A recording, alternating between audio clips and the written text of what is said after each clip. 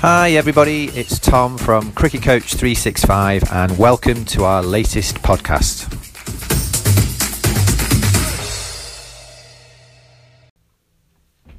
So hi everyone, it's Tom from Cricket Coach 365 and welcome to our latest podcast on women and girls cricket, and a very warm welcome to Alexia Walker.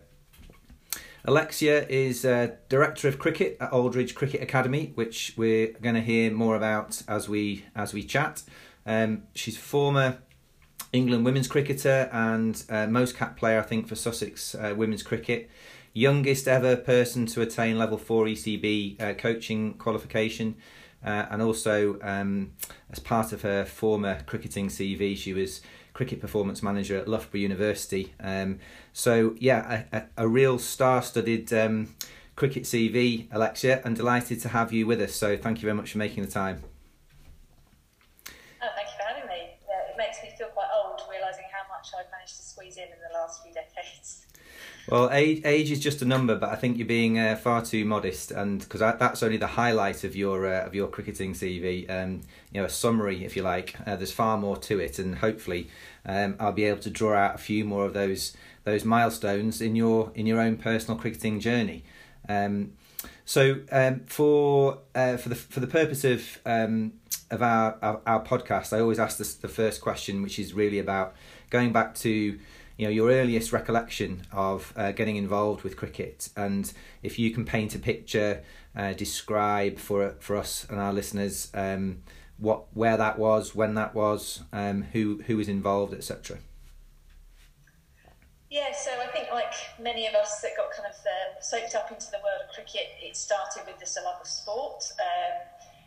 My family were very into sport, not specifically cricket, although later down the line I found out that my grandmother used to play cricket, which was obviously back quite some years ago.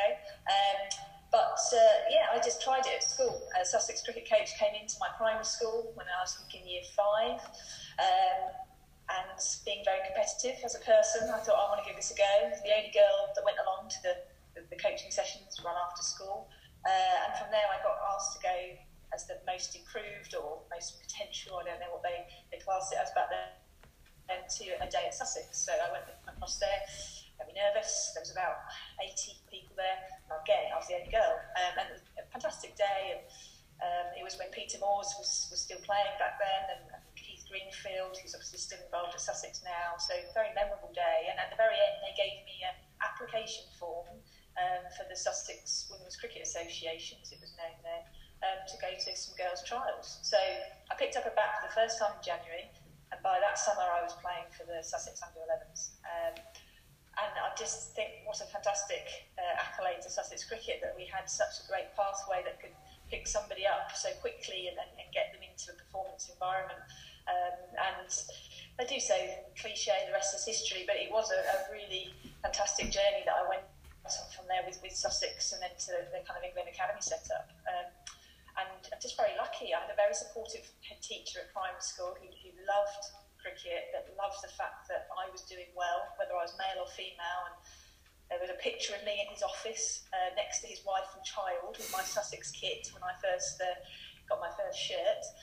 So very, very proud of me. And I became captain of my school team in year 6. And then, because of Sussex cricket and how well structured it was and the volunteers involved back then, I was able to play and train in a fantastic programme, which really helped me understand so many things other than just batting and bowling. It was time management. It was the sacrifices my parents had to make to get me to Rodine School, which is where we played most of our games down here on the south coast, and then beyond that, travelling up to Trent Bridge for England matches. So England training. So there was so much that just kind of snowballed really from that very first picking up the bat in the January all the way through to where I am today. And I'm just so grateful that cricket has given me that opportunity to do all those different things. Where I am now is actually, I think, it was almost full circle. So I started in the state primary school and never played cricket when I was at secondary school, even though I'd made my academy debut by the time I was in year 10, I think.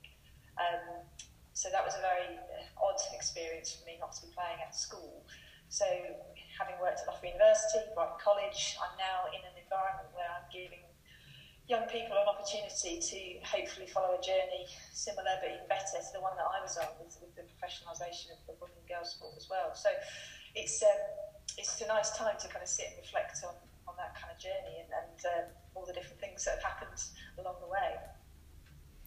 Well, I mean, hopefully we will get or give you the opportunity to tell us a little bit more about your role at Aldridge Cricket Academy and what its kind of purpose and values is as we further develop the conversation. But I think you know, as a starter for 10, to hear you as an individual with all those accolades behind you talk about that kind of very normal beginning, which lots of people can relate to in a normal primary school, having the opportunity or being given the opportunity through a coach coming in from the local county, doing an after school club, inviting you to a kind of a trial day, if you like, and then very quickly being included within the junior pathway system from that moment onwards is it's a brilliant story and one which all of our younger listeners or parents with young children listening and wanting to have that sort of aspiration and ambition, it's a great story to hear the start of. I'm interested in just hearing a little bit more about club cricket, if you played any club cricket as a junior, alongside the county pathway that you've already alluded to, and if that was the case, what was your experience like? Yeah, so one thing I forgot to mention is that I was very lucky to be of an age back when I first picked up my bat, when the 1993 Women's World Cup was hosted in England, and I think it was the last time until this most recent World Cup that we've seen it on BBC as well. So the women's game was at Lord's and it was on the BBC and they won it, which was fantastic. And so that really did help. So I think where we're at now with cricket and exposure and hopefully more free-to-air stuff, that was the experience I had back in '93. I guess from there, having experienced some county cricket and some school cricket, there was this kind of, well, what else can I do? So joined my local club, which is Bexhill Cricket Club, with lots of my school teammates, the boys that I played with, and kind of played in their cult section on and off for 7 years. Sometimes it clashed with Sussex stuff, so I didn't play, but it was great, and I just loved the challenge that playing in a boys' team. You know, some sports obviously you can mix to a certain age, but cricket is the one sport where you can just keep going. If you're good enough, you will play in that team. And even back, we're talking in the 90s, that there was still that, yes, people thought it was a bit odd to see a girl playing cricket, but, you know, it was completely okay. Your teammates rallied around you and really enjoyed it. And, so I enjoyed playing for them. I played for a few other boys' teams in and around that time. And then obviously with my cricket going really well, it was a decision I need to be playing women's cricket. And back then, most counties had one really strong women's team, which was almost like your county side, and for us that was Brighton and Hove women's cricket team. So we had two teams back then and played a couple of games in the twos, and then we made it into the ones, which was Claire Connor was in charge back then of that side. And you know, by the time I was a full regular member in that club side, we were travelling to Bath and to Kent and to North London on Sunday for a 50 over game. But it was great, and it was fantastic high standard of cricket because we were basically playing county cricket with a club shirt on. So that's my kind of experience as a younger player and how I kind of fell into cricket. There weren't girls' club teams back then. Just wasn't the volume of girls playing cricket.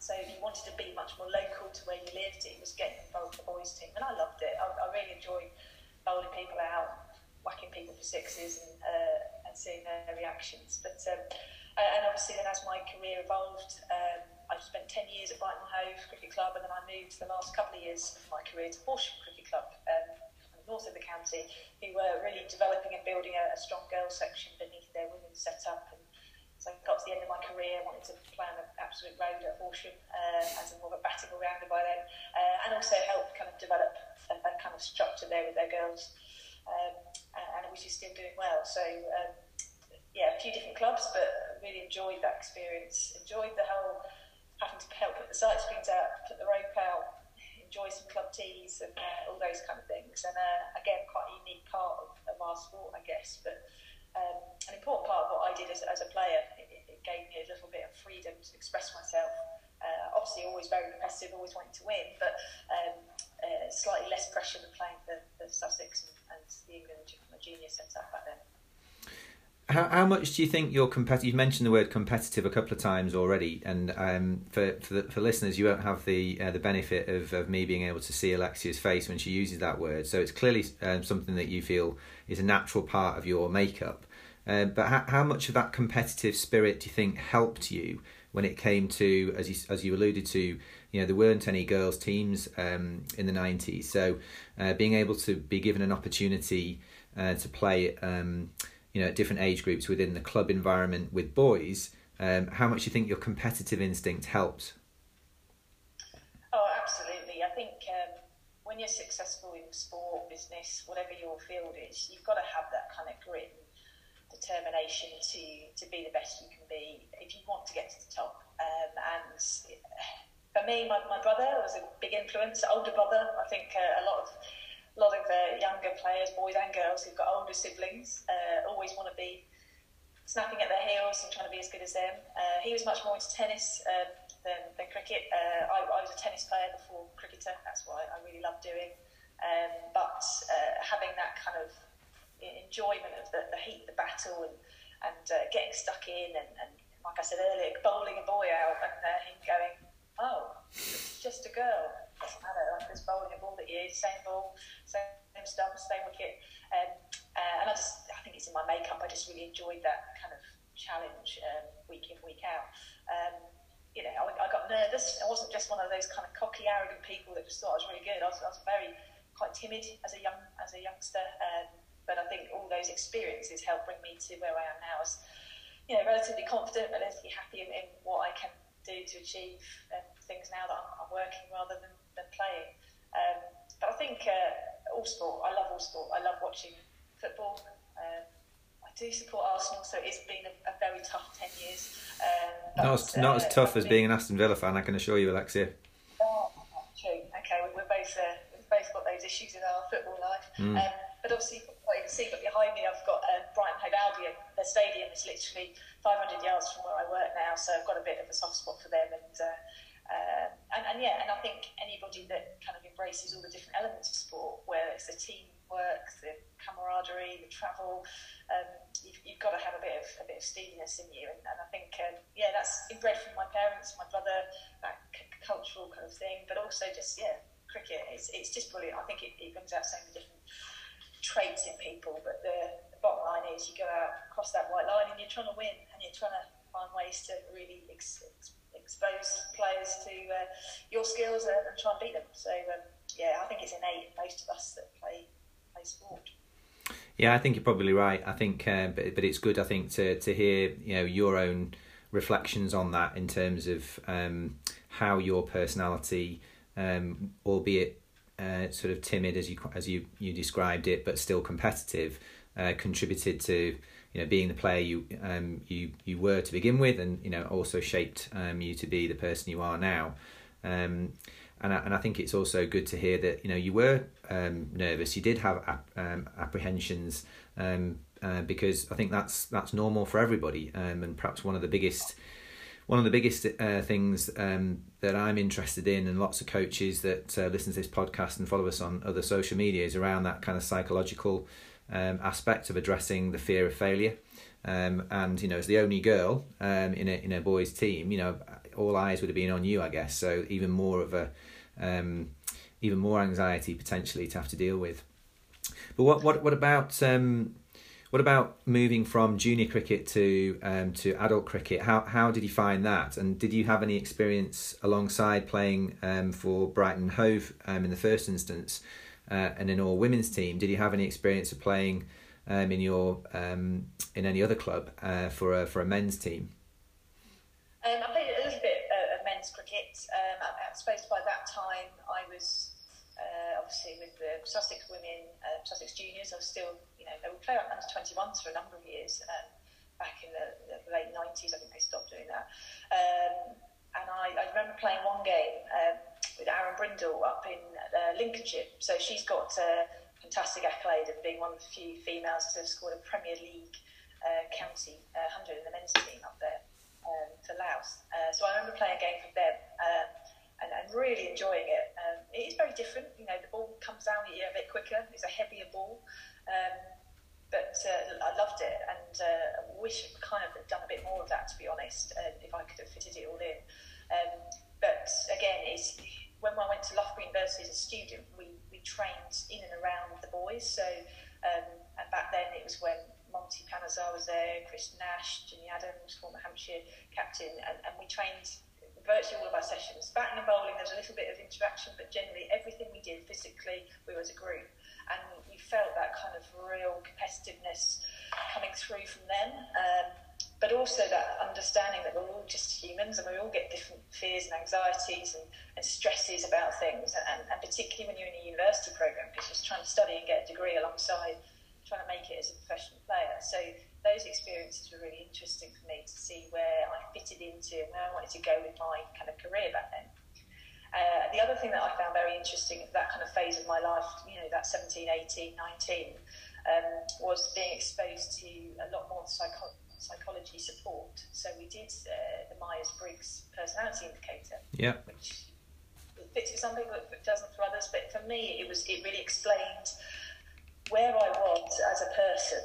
Yes, I was a cricketer. Yes, I was, you know, relatively strong academically and all those things. But who was I, and how did I fit into all those things, and where was I going to go with it? And the big eye opener for me, although I don't know why it was an eye opener, because it was just so obvious, was I'm very, very strong on the introversion scale. Mm-hmm. So in terms of how that fits into the Myers-Briggs way of thinking, is where do I get my energy from? And it's not one of those kind of real holistic things that. It's just about, if I'm absolutely shattered and knackered and I need to press recharge, do I go down to the pub with my friends and be around as many people as possible, get their energy, or do I go and sit in a room, read a book, watch TV, do some Lego, because I'm a bit of a Lego fan, whatever it is that is me. And then I suddenly went, yes, that's what I need a hell of a lot of the time, because I'm around people in a sporting environment, you know, a working environment. And actually, I absolutely know that having some time for me is the best way for me to be refreshed, kind of get that edge back. I want to be competitive, I want to lift more in the gym, I want to work really hard on my variation balls, whatever it was. And that was a huge turning point for me, understanding me and how I functioned. Obviously, there's lots of other parts to my personality and how I work, but that was the kind of the penny dropping. And actually now, if you speak to people who maybe have only known me in the last 10, 15 years, they cannot believe it when I say that, because, you know, the job I do and where I've got to in my career, I've had to be quite outspoken. I've had to forge a way, because being a female in my kind of roles that I've had is quite unusual. So for them to say, oh, hang on a minute, you're not an introvert, you're really confident, you stand up in front of people and you don't even have to practice. And I'm like, yeah, because I've had to learn that. To be good at my job and to be good at what I deliver, I have to learn that. But actually, it's exhausting. And all I need to do is go shut my office door and just sit for a bit, and then I'm okay again. And I think that really helped my cricket for the next 10 years or so, you know, as I learned that in my late teens, to understand how things ebb and flow and travel around the world, around the country. I just had to manage me. And then my cricket, as long as I was ticking all the boxes at training and working really hard, would look after itself. And I think that was a big thing for me about being successful on the field and now in my work life, is just knowing how you work and trying to understand the best way to look after yourself so that you deliver the best you possibly can. And people around me as well, and I think that's another thing which I was really... I really learned, especially working with Graham Dilley. So he was the head coach at Loughborough when I was the performance manager, and we spoke a lot about really understanding the people that are around you. So he knew when I needed to go and get a chocolate bar because I was getting hangry, and as a redhead, me getting hangry just doesn't work. So go and get me a hot chocolate from upstairs at the cricket centre in Loughborough or something. And just little things like that, just knowing how each other work, knowing it made the working environment so much more productive, and I grew so quickly as a coach and as a player, and obviously then moving on to the level 4, it set me up quickly to be a very young coach in that kind of performance environment. So I'm kind of going all around the houses there, but understanding yourself, and that's what I try and do as much as possible now as a coach, getting players to really start to understand how they like to work and function, and where those stresses come, and how you can deal with them, because I know it will have such a positive impact on their cricket, academic life, etc., etc. Yeah, I find that all fascinating, and personally, and you know, I'm familiar with Myers-Briggs as a profiling tool, and you know, for those people listening who aren't, it probably still has that kudos as being the kind of leading personality diagnostic tool or profiling tool or psychometric testing tool in the world, and how you described where you fit on that scale is really interesting as well, because maybe for an outside perception of a professional sports individual or somebody who's now in a senior management role, the perception could well be that you're more your style is more towards the other end of the spectrum, i.e. more extrovert. So it's really interesting to hear you talk about, the reality is you get your energy from having some time to yourself, recuperating, recharging, as you said. And actually, I think it's really important as well for people who share those common traits with Alexia to understand that if you are more introvert than extrovert, that's absolutely fine. And within a team environment, every team needs somebody who has more of that kind of trait, because they can contribute in ways which extroverts just haven't got a clue about. And so it does take an intuitive manager. So it sounds like Graham Dilley did have that intuition and that kind of understanding of people to be able to really get the best out of everyone individually. But it does start with that, as you quite rightly describe it, that self-awareness.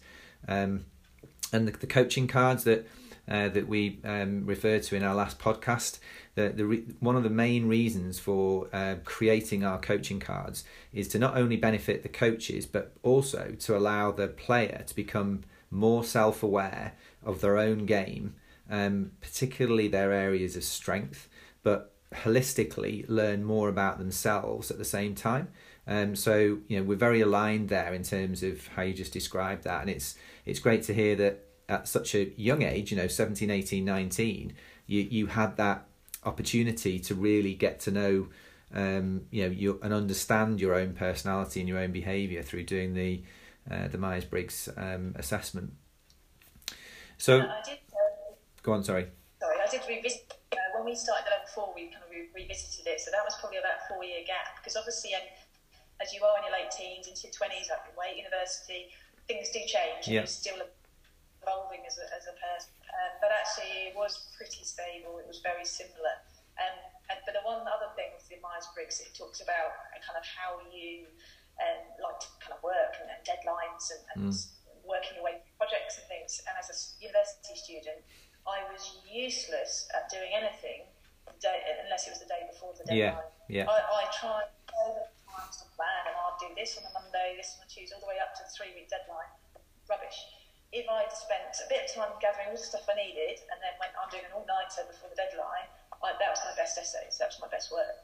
And actually understanding how that reflected on my cricket was really important as well. That I have to go to training. I can't just go, I don't want to do it, I'll do it last minute. There's certain structures I have to follow, but actually I knew that on the morning of a cricket match, if there's a rain delay, I was fine with just hitting 2 or 3 balls on the sidelines, or just doing a few bowl throughs onto the wall, whatever. I was very capable at adapting and being very flexible in my preparation. And I think, again, understanding that was one of my strengths of the way my personality is built was really helpful.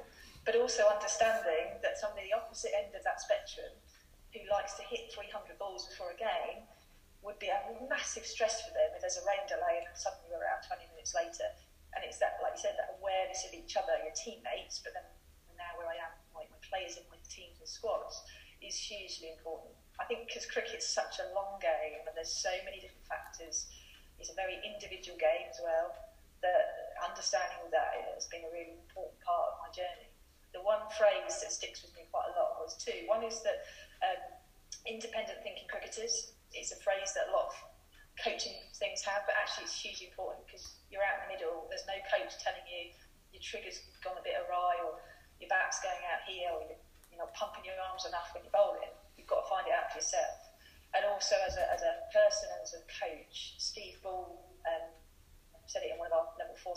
be yourself with skill. So understanding who you are, but you've got to be quite skillful to make sure you can fit into the different environments and the different activities that are in front of you. So hence my, I'll sit here and talk to you face to face on Zoom, and I love it, and it's very calming, and I feel energised by it. If you then put me in a Zoom with 100 faces in front of me and the chat box going up and down, suddenly there's a very different kind of feel to it. So being myself with skill is something that is my, not mantra, I don't really like that, but something I go back to if I'm in a stressful time throughout my working life. Yeah, well, it's great to have a mantra. It's great to have a kind of a philosophy that you really, believe in, and feel as though, it really represents you being true to you. It's all right, the lights are going out where you are, but I think this might be relevant to just what you've just been talking about. I've just finished watching something on Netflix, which I'm sure you'd find interesting, Alexia, and others who find what you've been saying equally as interesting. So it's only a 5-episode series, but it's called The Coach's Playbook, and it interviews leading individuals within their own respective sports, both male and female. So basketball, tennis, football, and what was the other one? It'll come back to me. But anyway, 5 leading names. I think 2 female, 3 male, just from memory. But they all give 5 mantras or 5 lessons that they've learned along the way have contributed to their style and their success.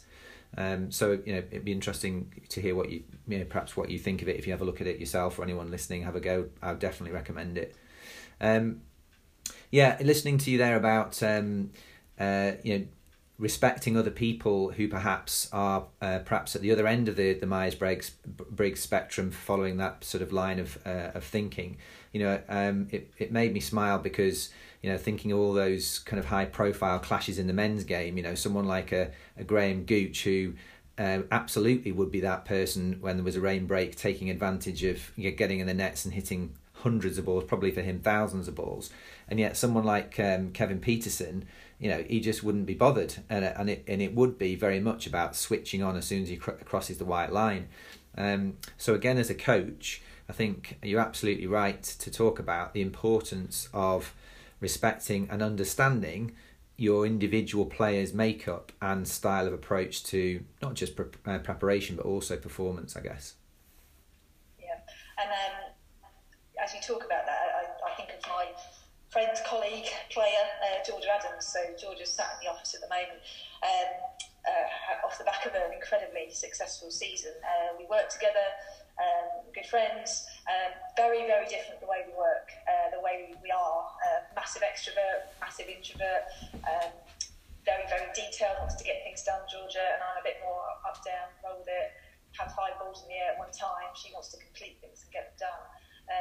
But both being very successful on the pitch, particularly for Sussex, if you want to compare us like for like, as captains, and also on our kind of cricketing journey. So it's very interesting to see how 2 very, very different people work very successfully together, but also have had very kind of similar journeys and similar experiences. And it's been interesting working in an office environment with somebody like that. Obviously, I mostly know Georgia on the pitch and the cricket net. But it's been an interesting journey to see how somebody as talented as her and can change and be slightly different behind the scenes that other people might not realise. So, it's been a hugely important part. Understanding people, I think, is just crucial to everything in life. But for cricket, particularly, it's such a long game. It's not just 90 minutes, have a shower, go home. It's a long day, lots of different experiences along the way. It's hugely important to understand it. I've written down the Coach's Playbook. I do love a Netflix series like that, so that will be one for me to definitely get stuck into. I really enjoy listening and reading about other sports people's journeys, and I think you can really reflect on yourself and kind of enhance what you do by being reflective of other. Yeah, I'm very similar, and I must apologise to the person who gave me the heads up on it, because I can't remember who it was, but it was. I'm very grateful for the introduction, because it was an excellent series, and I hope there'll be a second one. I'm interested to hear, and I'm sure other people will be, in terms of the word culture within an environment, playing environment first of all. So, what was the culture like? How would you describe that culture when you first moved into, say, the Sussex women's setup, or indeed the England women's setup? So, testing my memory now, I'm getting a little bit older, but the Sussex women's setup was obviously the infrastructure and the volunteers that were behind it were fantastic, but I think we were very, very lucky that we had Claire Connor, who was just kind of cutting her teeth as a senior England player, and then becoming England captain during that time as well. So a huge role model for me, very strong character, very direct, very driven, but knew exactly what she wanted, knew exactly the kind of things that we should be doing as a county side to be successful, and she instrumental in moving us forward as a side, because we were, Division 2 playing against the Yorkshire second team. That was our hardest game of the year. We were miles off Yorkshire, the number one team throughout the 90s. And taking us to 2003, 4, 5, winning it three years on the bounce, having never won it, much like our male counterparts in 2003.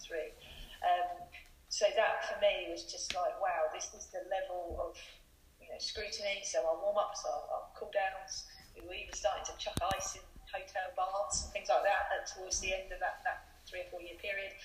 All those things we were bringing into county cricket. You've got to remember, at county cricket, we were paying for our own shirts. We travelling everywhere off our own back, staying in B&Bs. So to take our level of commitment on and off the pitch to that degree was a huge influence from her, bringing it back down from England.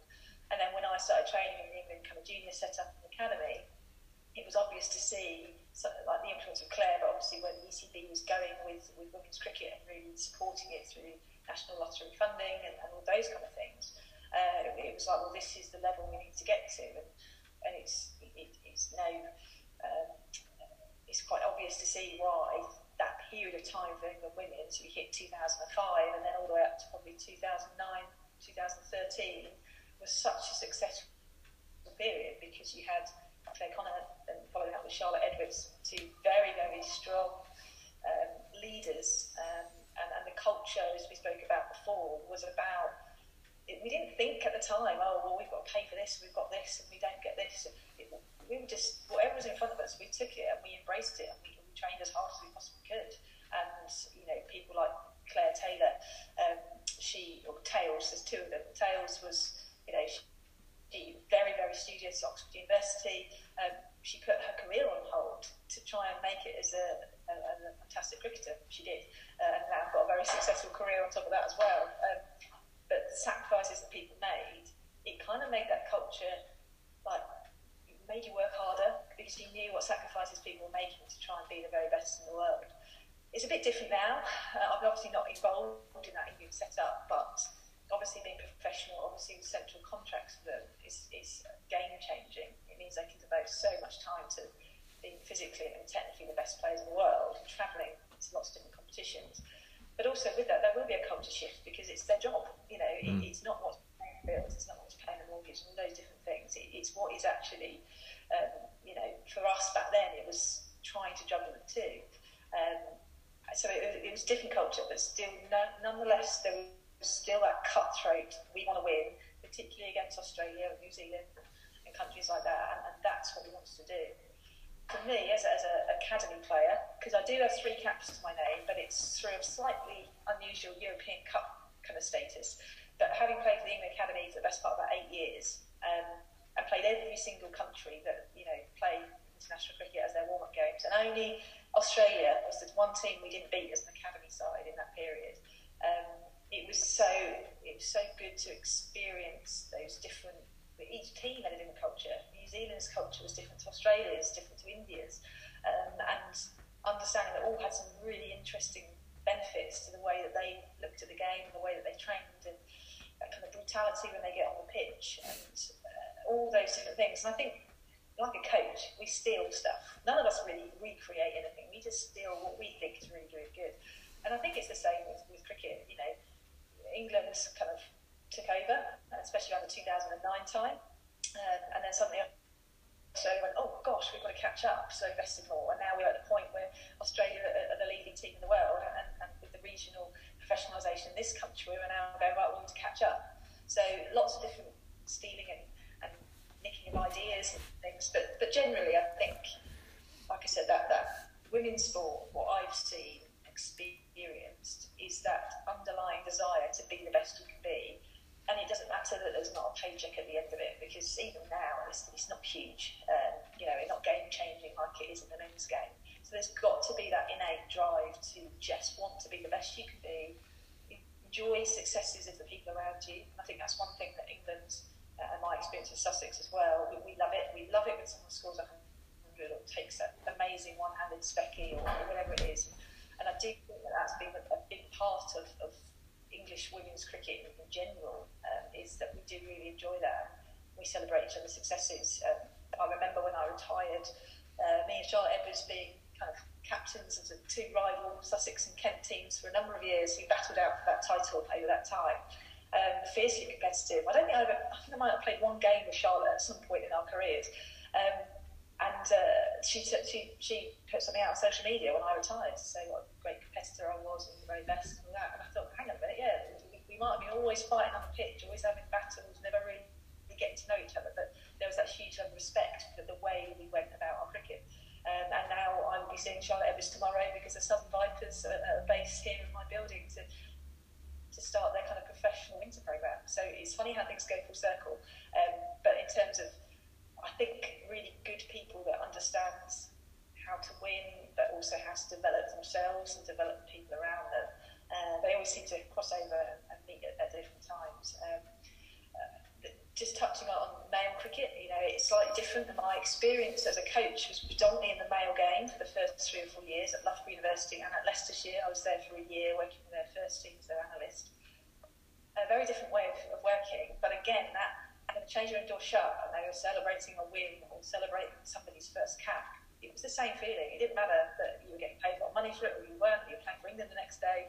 It was that understanding that we're all in this together and we're all just really enjoying each other doing well. And it's probably why I've stayed in sport, because I just find it such a refreshing way of thinking. You know, the first time a little kid down here bowls our best player out, the joy on his face is just fantastic. And you know, and I think cultures that allow people to be competitive but be kind and be caring and be reflective, it's hard to build that, but once you've got it, it's such a great environment to grow as people.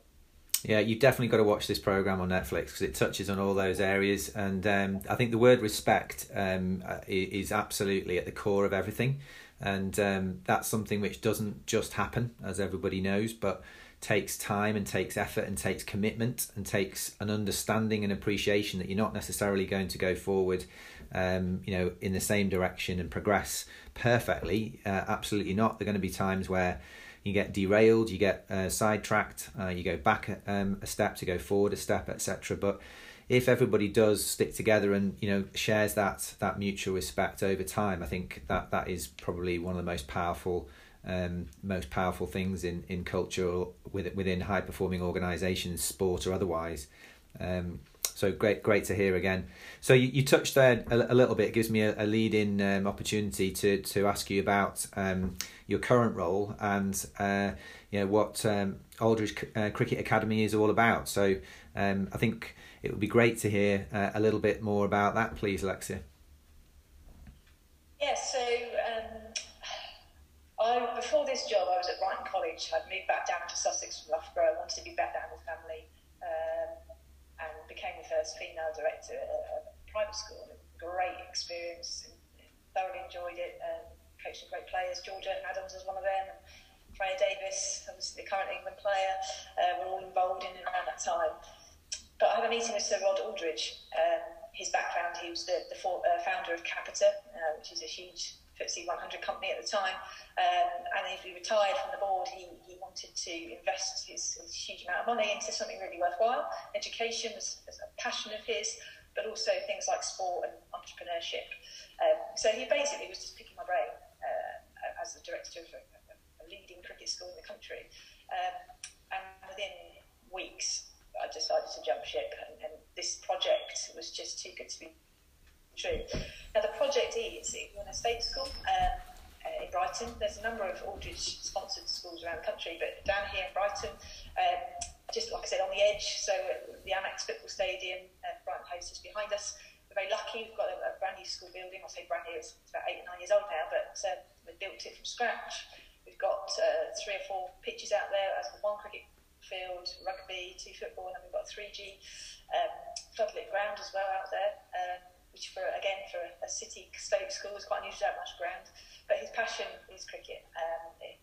He's a big football fan, but cricket was his thing. We've got to get cricket into state schools. We've got to give state school children opportunity to develop their skills, because that's where most kids go to school. And there's such a bias towards England players, particularly the men's, not so much the women's, going to private schools on past their journey through to becoming an England or professional player. So the idea is that this school, it started with our sixth form project. So the sixth form here studies some A-levels, some vocation courses, whatever kind of their academic desires are and where their journey wants to go. We flex their timetable so that most of their free periods that you often get in sixth form colleges are clocked in the afternoons. So they do their studying until about 1 o'clock, and then they head down here to our wonderful cricket centre, and they'll do a gym programme which is looked after by Sussex Cricket strength and conditioning coach. They'll be down on deck with myself and Georgia and Sussex Cricket coaches, so they will come down here. So James Kirtley and Ian Salisbury and Richard Houser will all be involved in some of the coaching as well, and they get that 5 days a week all year round. So again, unlike a private school setup where they might be following 2 or 3 sports throughout the year, we are focusing just solely on their cricket by the time they get 16, 17, 18. We've been on tours, so we've been on 3 overseas tours with those players. We've taken over 55, 60 players around the world to South Africa, Dubai, Sri Lanka, which is just fantastic experiences. You know, another massively important part of cricket, that you get to see such different parts of the world. Huge development individually, especially around that critical age, 16, 17, 18, becoming adults. We play against private schools out here on our ground, which is again looked after by Sussex Cricket. In fact, the head groundsman's been here today to help out during all these different flexi furloughs that we're seeing at the moment. So that the relationship with Sussex has really grown, and they're really part of this journey. And with their state school partner of choice, you know, so when they want to promote their young boys and girls going to school, they know their cricket is going to be really well looked after. This is who they recommend. So that said, 2 years ago we decided to branch out, and we now have a junior pathway. So at year 7, 8, 9, 10, 11, there's also 4 hours plus a week of cricket and strength and conditioning in and around their normal school curriculum. So it might be after school, it might be lunchtime, there might be a few non-core lessons that we managed to sneak them out of to get some specific cricket into them. But again, it's giving them up to 7 years then of exposure to proper pathway programs, matches, tours, all those kind of things. And it's just, for me, it was a no-brainer to come and be in this role, because being state educated, and as I said earlier, fantastic experience at primary school, very poor experience at secondary school, loved the PE teachers and the sports department, but they weren't cricket specialists, so we had no cricket pitch. So for a state school to have a well looked after square, a £1.8 million indoor cricket centre with gym and 3 lanes and Merlin bowling machine, etc., it's just unbelievable. And when we talk to parents and we explain what's happening and what we're trying to do and achieve, they first say, how much does it cost? Well, it doesn't. You just get your child to school, they work hard. If they don't work hard, they're getting behind in lessons, behind in coursework. The first thing that goes is cricket. So again, I think that helps with their time management and their understanding of priorities. And then wherever their journey wants to go. So we've had people go on, we've had a professional player, Will Sheffield, for the men's side. Tara Norris is a former student of ours, obviously part of the Southern Vibes professional setup now. Liam O'Brien, who's the leading physical disability player for England in the last couple of years, is one of ours as well. But just as exciting, we've got strength and conditioning coaches, we've got nurses, we've got people that have gone off into business and set up their own businesses, become tradesmen. And actually, a lot of when they come back and play an old Aldridge game here, or we see each other around the cricket circuit, they're so pleased that this journey, this part of the journey was there for them, and they feel so lucky. Even at times when they're running around in the rain outside in November, they might not be thinking it at the time, but now they realise how lucky they were to have those experiences and those opportunities to develop. And hopefully we're just improving cricket generally, whether it's producing professional players or it's just making club cricket a healthier place for Sussex in particular to be in. We don't clash matches on Saturdays like private schools often do, so they can go back to the clubs, things that really develop them from 7, 8, 9-year-old and represent their clubs at weekends, and then they play for us during the week. We play the MCC, we play at Arundel Castle a few times as well, which we're very fortunate. It's a wonderful ground. And yes, we're just going strength to strength. We've got over 30 specific cricketers on the programme, but we've got aspirations to double that in the next couple of years through our junior pathway. Wow. And we're hopeful that we'll find a real gem from our local primary school that will come here, pick up a bat in year 7 and then sign a professional contract when they leave in year 13. That's the dream, because they never would have had that opportunity if places like this didn't exist.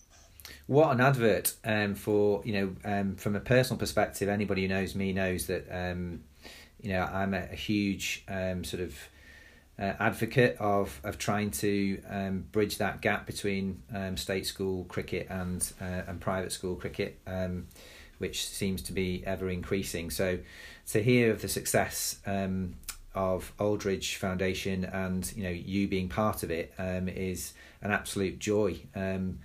Out of interest, how many children are there within the school? The whole school, we're on around 700-800. Right.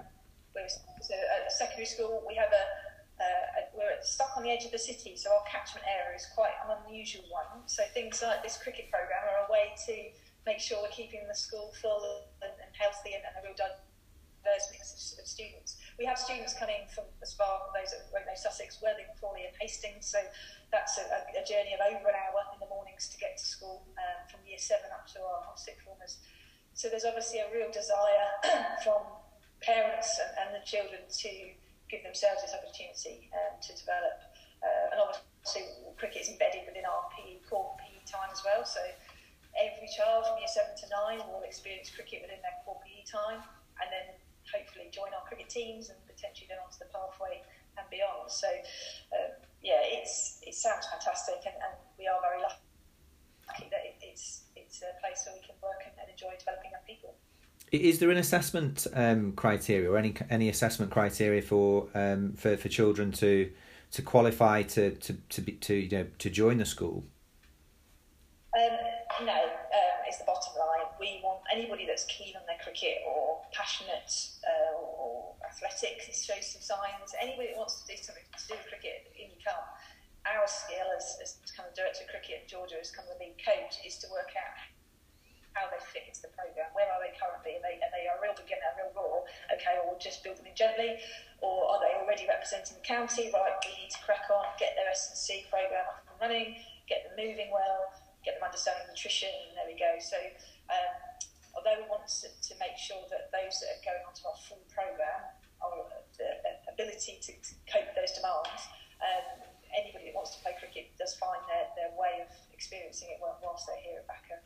Yeah, absolutely awesome. Absolutely, I can't use a stronger word really. It's just an awesome story. So good luck with everything associated with Aldridge Cricket Academy, and I hope, and I'm sure everyone else will wish the same success for you and everybody associated with it, because it sounds like such an amazing project. Alexia, we really appreciate your time, and for not knowing you before this conversation, I've certainly got a much better insight into you, the individual, as well as the professional, and there's a lot more to it than those those highlights on the introduction. So a very self-aware individual, somebody who's very self-reflective, and also I think without doubt competitive and wanting to win, but in a way that is respectful of others, and also interested in other people, genuinely interested in other people around you, whether it be colleagues, whether it be youngsters, and I think the last thing I would say that comes across to me and I'm sure to our listeners, is that you've certainly embraced every single challenge and every single step along your journey with absolute full commitment, and I think that's such a commendable quality for anybody to have, and again such a great a great example of leadership and role model for the younger generation listening to this on our podcast series. So we really appreciate your time, and thank you very much indeed. Thank you very much.